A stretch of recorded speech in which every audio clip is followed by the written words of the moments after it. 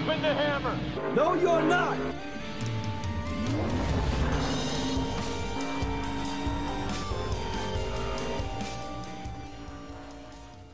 Pop quiz. Who won last month's Xfinity Series race at Atlanta Motor Speedway? If you answered Noah Gragson, you would be wrong. The correct answer is Justin Allgaier. That would be Noah Gragson's teammate at Junior Motorsports. But given the events that happened on pit road following the race, you might have forgotten that it was Justin Allgaier who won and not Gragson. With his win last month, Allgaier made a little bit of history. He became the first full-time Xfinity Series driver who wasn't also competing full-time in Cup at the same time to win at least one race in 5 consecutive seasons. That hasn't been done since Jason Keller from 1999 to 2003. So a couple weeks ago, I talked to Allgaier as he headed into the first of 2 weekends off for the Xfinity Series. During our conversation, we talked about how his season has been up to this point, prior to his win in Atlanta, how he uses the Twitch gaming service to vent after bad days at the track. And we also talked about some of his favorite dirt racing memories, which include winning 3 Dairy Queen for roughly 4,000 race fans when he was a teenager. This is a really fun interview. He provides a lot of real insight into what it's been like to be a Xfinity Series driver at the height of the bushwhacking days of the mid-2000s and 2010s, and also now, when there's hardly any full-time Cup drivers in the series. So here is my interview with Justin Allgaier.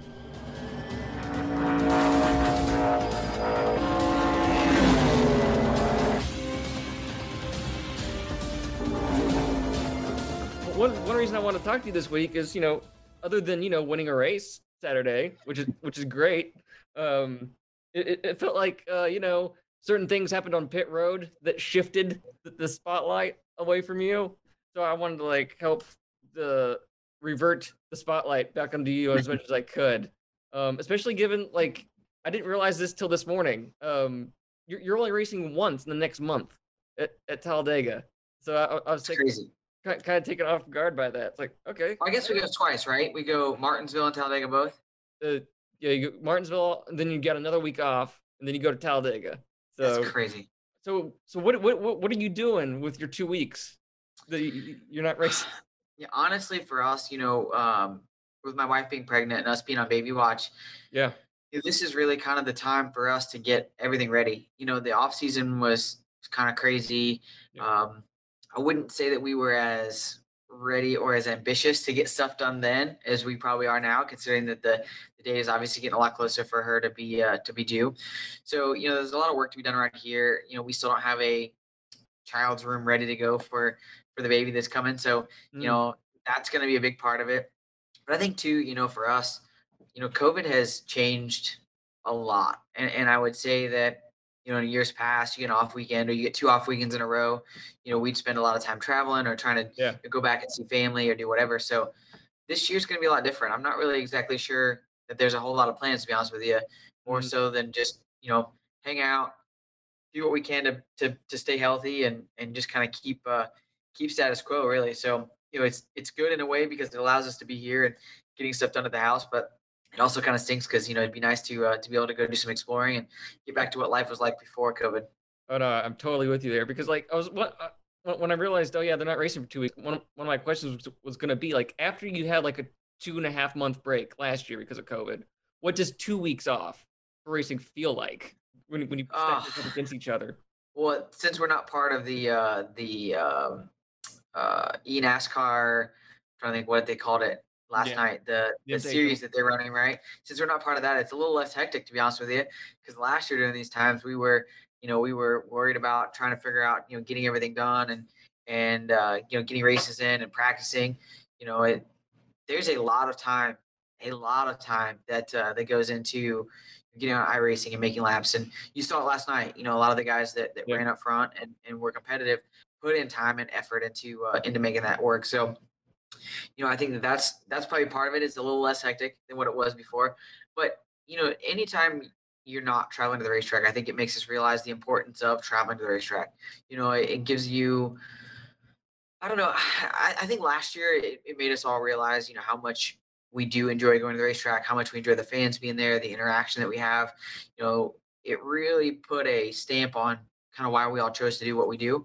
And so I think that from that standpoint, even now having 2 weeks off, it's weird because you don't want to go back to where we were at last year, right? We don't want to go Yeah. back into lockdown. And so I think it puts a lot of perspective on it. And I think it's a good perspective, truth be told. So it's been a positive. Okay. All right. So Xfinity Series, how big a deal is it for you, the 17, to get? This is the earliest you've gotten a win since 2017. So how big a deal is that to get this win right before you go into a 2-week break, right after you had a really rough first 5 weeks of the year? How big a deal is that win? So the 2 week break aside, um, the 5 weeks of just utter misery, and this was huge for that, right? Um, you know, this is gonna sound terrible, and it's not meant to, but I didn't even realize that Atlanta was a qualifier for the Dash for Cash I didn't either. because, yeah, well, part of ours was just because we had so much trouble over those first 5 weeks. Yeah.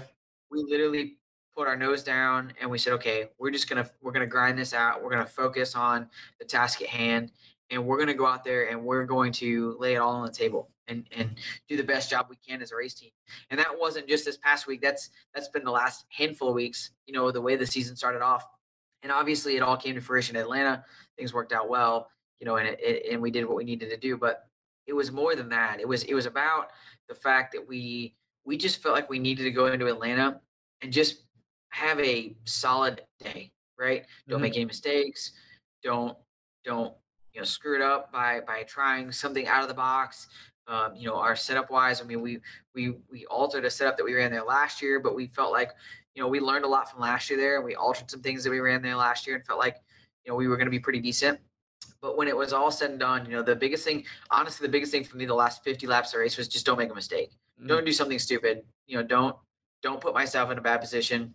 Obviously with Noah's um, race at Homestead, I was extremely nervous about just all the little things that could happen, right? And I think that as a driver, that never changes. I don't care if you win one race or 1,000. You get down to the end of these, and we all realize as drivers how hard they are to win and how important they are for us. And so you get down to the end of them, and every driver will tell you that, man, you You're start second guessing yourself. You start changing how you drive. You always think you got to be faster, and that's not always the case. And so for us, it was just don't make mistakes, don't do something stupid, and it worked out. So you've basically now won pretty much on every style of track in Xfinity except for super speedways. Um, how much is it like itch at you that you haven't been able to check off that super speedway box so far? Honestly, I've checked off a lot more boxes in my NASCAR career than I ever thought that I would. So, I'd love to have a super shooter win. I still feel like I got one in Daytona, Yeah. 2016 or 17, whatever it was. I still feel like I got one robbed away from me there. But you know, for me, it's been more than just checking off boxes. I would say, we're so lucky in the sport that we run in, that we have so many different styles of racetracks. I mean, the diverse nature of the tracks we go to is it's pretty special, and winning is extremely difficult. I'll be the first to tell you, I when I hit win number 5 or 6, I really believed that was the end of it, right? Like that was gonna be it. That was that. If I could win that many, I was perfectly happy, and life was good. And I never won another race. I'd be perfectly satisfied with it. And obviously we've been able to go on and win a lot more than that. And I'm very proud of those wins. Each and every one of them have a different story, and they've all had a different way of getting to the checker flag. And I love every one of them. And I can remember every one of those wins differently or separately, because of those memories. But I think on the other hand of that, it makes you realize how blessed we are in the sport. Just to do what we love to do. And so for me, if I win a race at a super speedway, I'll be super pumped. But on the other hand, I'll take another win. I don't care what kind of racetrack it is. I'll just take another win because I know that they're few and far between and they're hard to get. So that your next chance to get a win is Martinsville. You finished second there last year in the first Xfinity race there, in over a decade or whatever.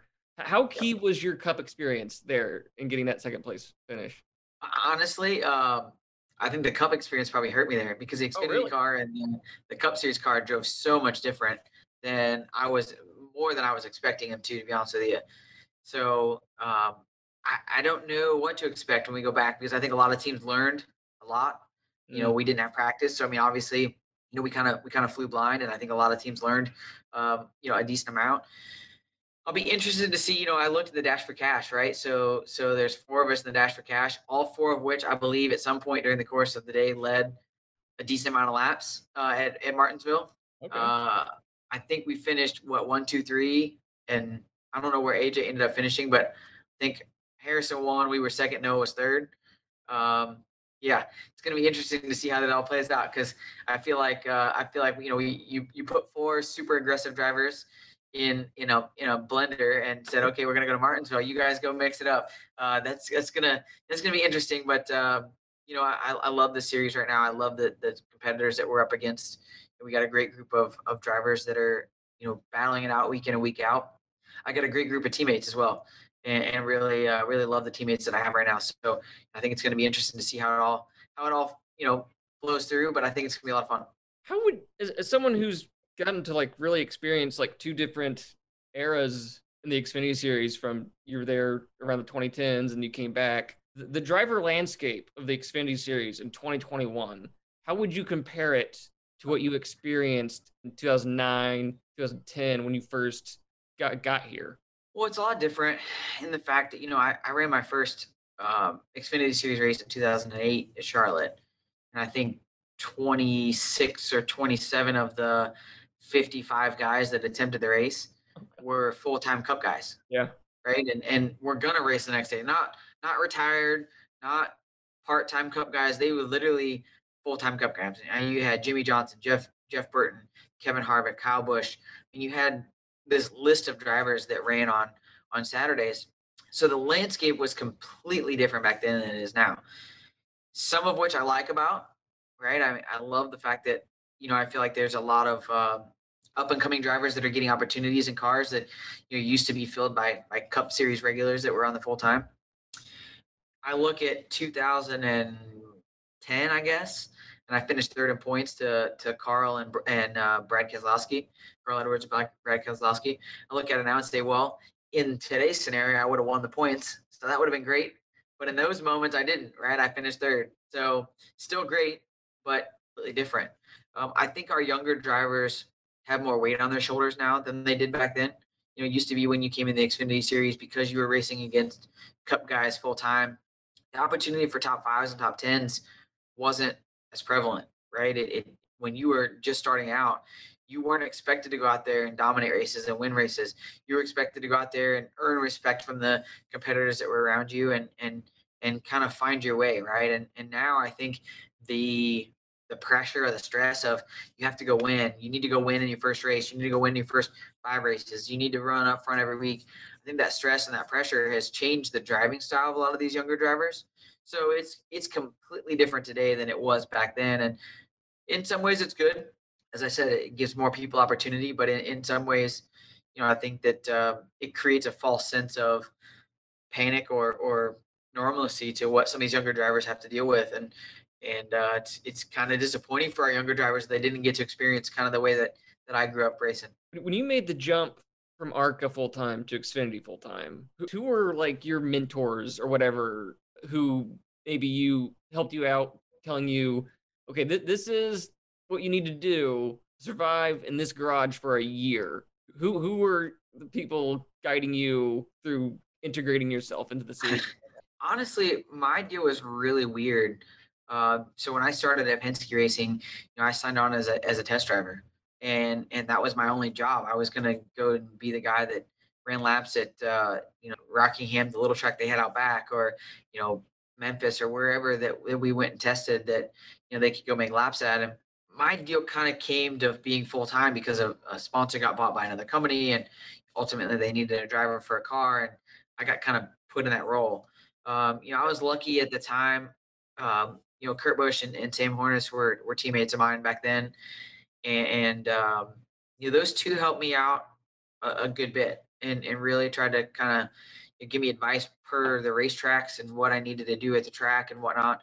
But once it came to off track, that was where I really struggled. I was lucky enough that my dad had been around the sport for a number of years. So, our family is the Hoosier Tire distributor for the Midwest. And for the longest time, my parents were the ARCA Racing Series. They handle the tires for all the ARCA Series events. So, my dad would travel to all these events and he would work, the tracks and mountain. We had a crew that mounted tires and he dealt with a lot of the teams and drivers. And for a while, he actually even ran the rookie meetings. My dad would talk to the rookie drivers and kind of go through the that kind of stuff.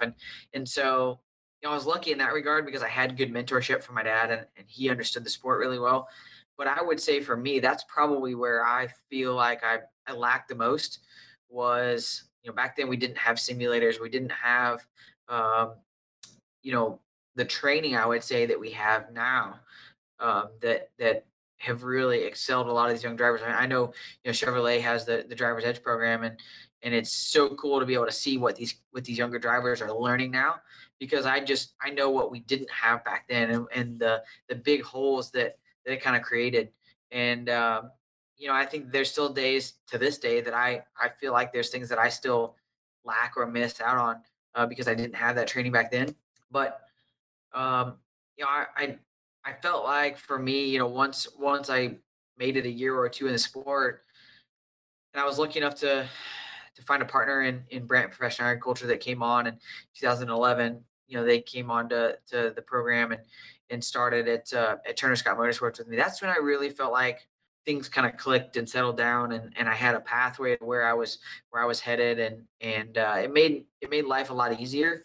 There's still a lot of challenges to be had and a lot of learning to be done, but it just made life a lot easier, just in that regard. So I think that was when things really clicked for me, but I'm not sure that I ever really did a good job of asking other people for help. I wish in hindsight I'd have gone back and helped other people a lot more for help. I got two questions for you. Two more questions for you. One's from a fan because I asked on Twitter and you retweeted it. From Lisa, what's your best memory of dirt racing? Best memory of dirt racing for me. So I don't know, 14, 15 ish. We were at I-55 Raceway in Peabody, Missouri, and they had a special event. So I had never won a race at Peabody in my dirt late model, and they had this promotion one night where Dairy Queen was going to give away a free Sunday to anybody in attendance. They drew one name from all the classes, so there was probably 3 or 4 classes racing that night. They drew one name out of a hat, and if that person won the feature on that night, then everybody in the house, it was like 4,000 people or whatever, would get free Dairy Queen, right? Oh wow. So they pulled a name out of the hat. It just so happened to be my name. Went on and won the race, and it was probably one of the most dominating races that I've ever had in my entire life. And it was just one of those surreal moments, right? I mean, I was just a young kid and doing what I love to do, but competing at a way higher level than I probably should have been at that point, truth be told, and ended up winning the race. But probably the funniest part is we went back the following week. And we actually stopped at the Dairy Queen to get a Sunday before the race because we're like, well, they were cool enough to support the racing program, so we better stop.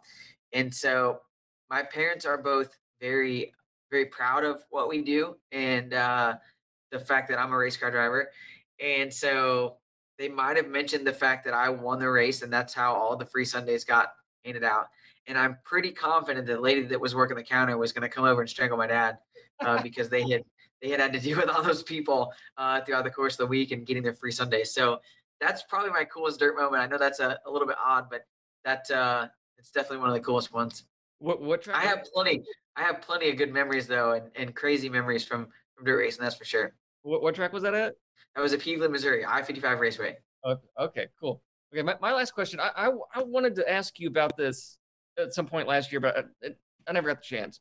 So after the spring Bristol race, and you have the whole thing with Noah and how that race ended, I wake up the next morning and I check social media. I specifically went to your profile to see if you'd said anything, and I found the link to your Twitch channel. And so I kind of like skimmed through this video of you at like 3 o'clock in the morning at home playing Call of Duty on your Twitch channel and just talking with people after a very frustrating night at the track for you. And I was just really kind kind of like taken aback by it. It's like, here's a driver, 3 o'clock in the morning, just venting, decompressing in public on a public platform. And that's not really something you really get to see. And I'm just curious, how often are you doing that? Are you getting on Twitch after a race and just decompressing live on the people? Why do you do that? So I haven't done it as much lately. Truth be told, I need to get back to it because it was actually a great outlet for me.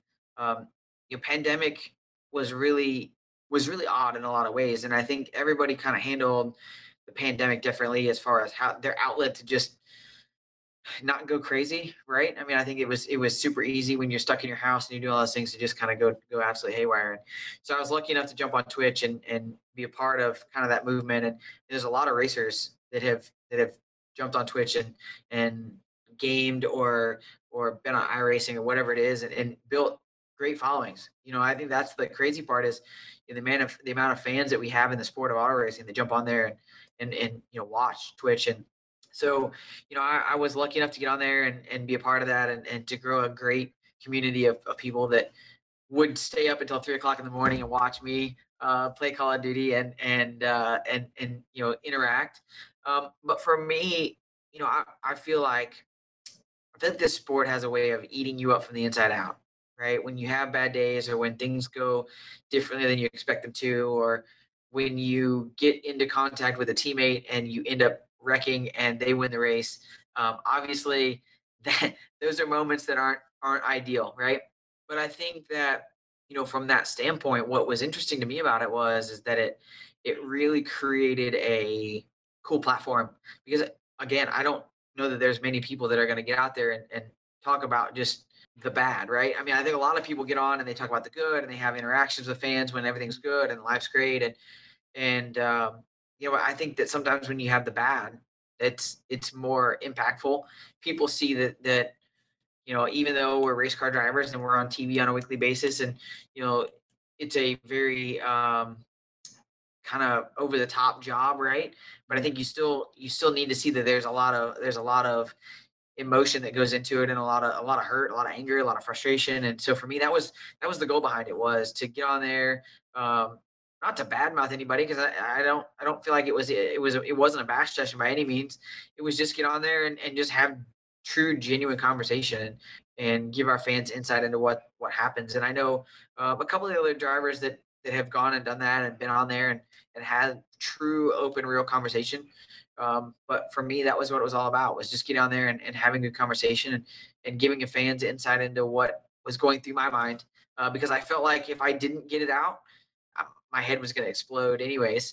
So it was good to be able to do that and do it in a manner that I felt like was not hurtful or bashing anyone or any particular thing. It was just getting emotions out there, and it was cool to have the community around me and be able to do that.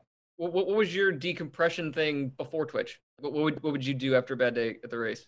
That's the hard part, is I've never really had that. And my wife and I kind of have this pact, I guess, if you will, that when you get on the airplane and you fly home, and when you get in the car and you drive home, that's kind of the end of it, right? And it's easy to say, but as someone that puts heart and soul into what we do, it's hard to do, right? I think if you ask any driver, they'll tell you the hardest part of auto racing isn't the stress of the job. It's not the going on the racetrack and putting on a lot there on the line. It's not dealing with sponsors or dealing with hanging out with fans. It's truly compartmentalizing everything and not allowing the bad to affect the good days, right? So when you have a bad day, 9 times out of 10, you let that carry over and seep over. It causes frustration. It causes animosity amongst drivers. I think a lot of times we let that spill over and boil, and then we have animosity towards another driver, when in all reality it really wasn't that big of a deal on either person's part, right? So I think that there's just a lot of that goes on. And I think for me, having that outlet now has been really good. Again, like I said, I haven't been on nearly as much. We've been so busy with Baby Watch and getting all of that going on that it's really taken it away from doing that. But hopefully at some point, when things get back to somewhat normal, I can jump back on more often and hang out with our Twitch stream and have fun with it, because I think that's really what it's all about. I've always been a tech guy. I'd love to be able to do. I see a lot of these guys that have, videographers and things that do vlogs and do really cool video content.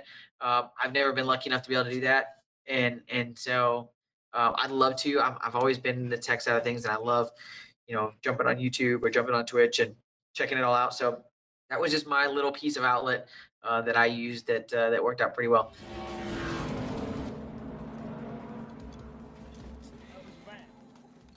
All right. Thanks for listening. Don't forget to check out our YouTube channel for more content like this. If you want to get in touch with us, you can find Daniel on Twitter at Daniel McFadden, and look out for more articles from him on frontstretch.com.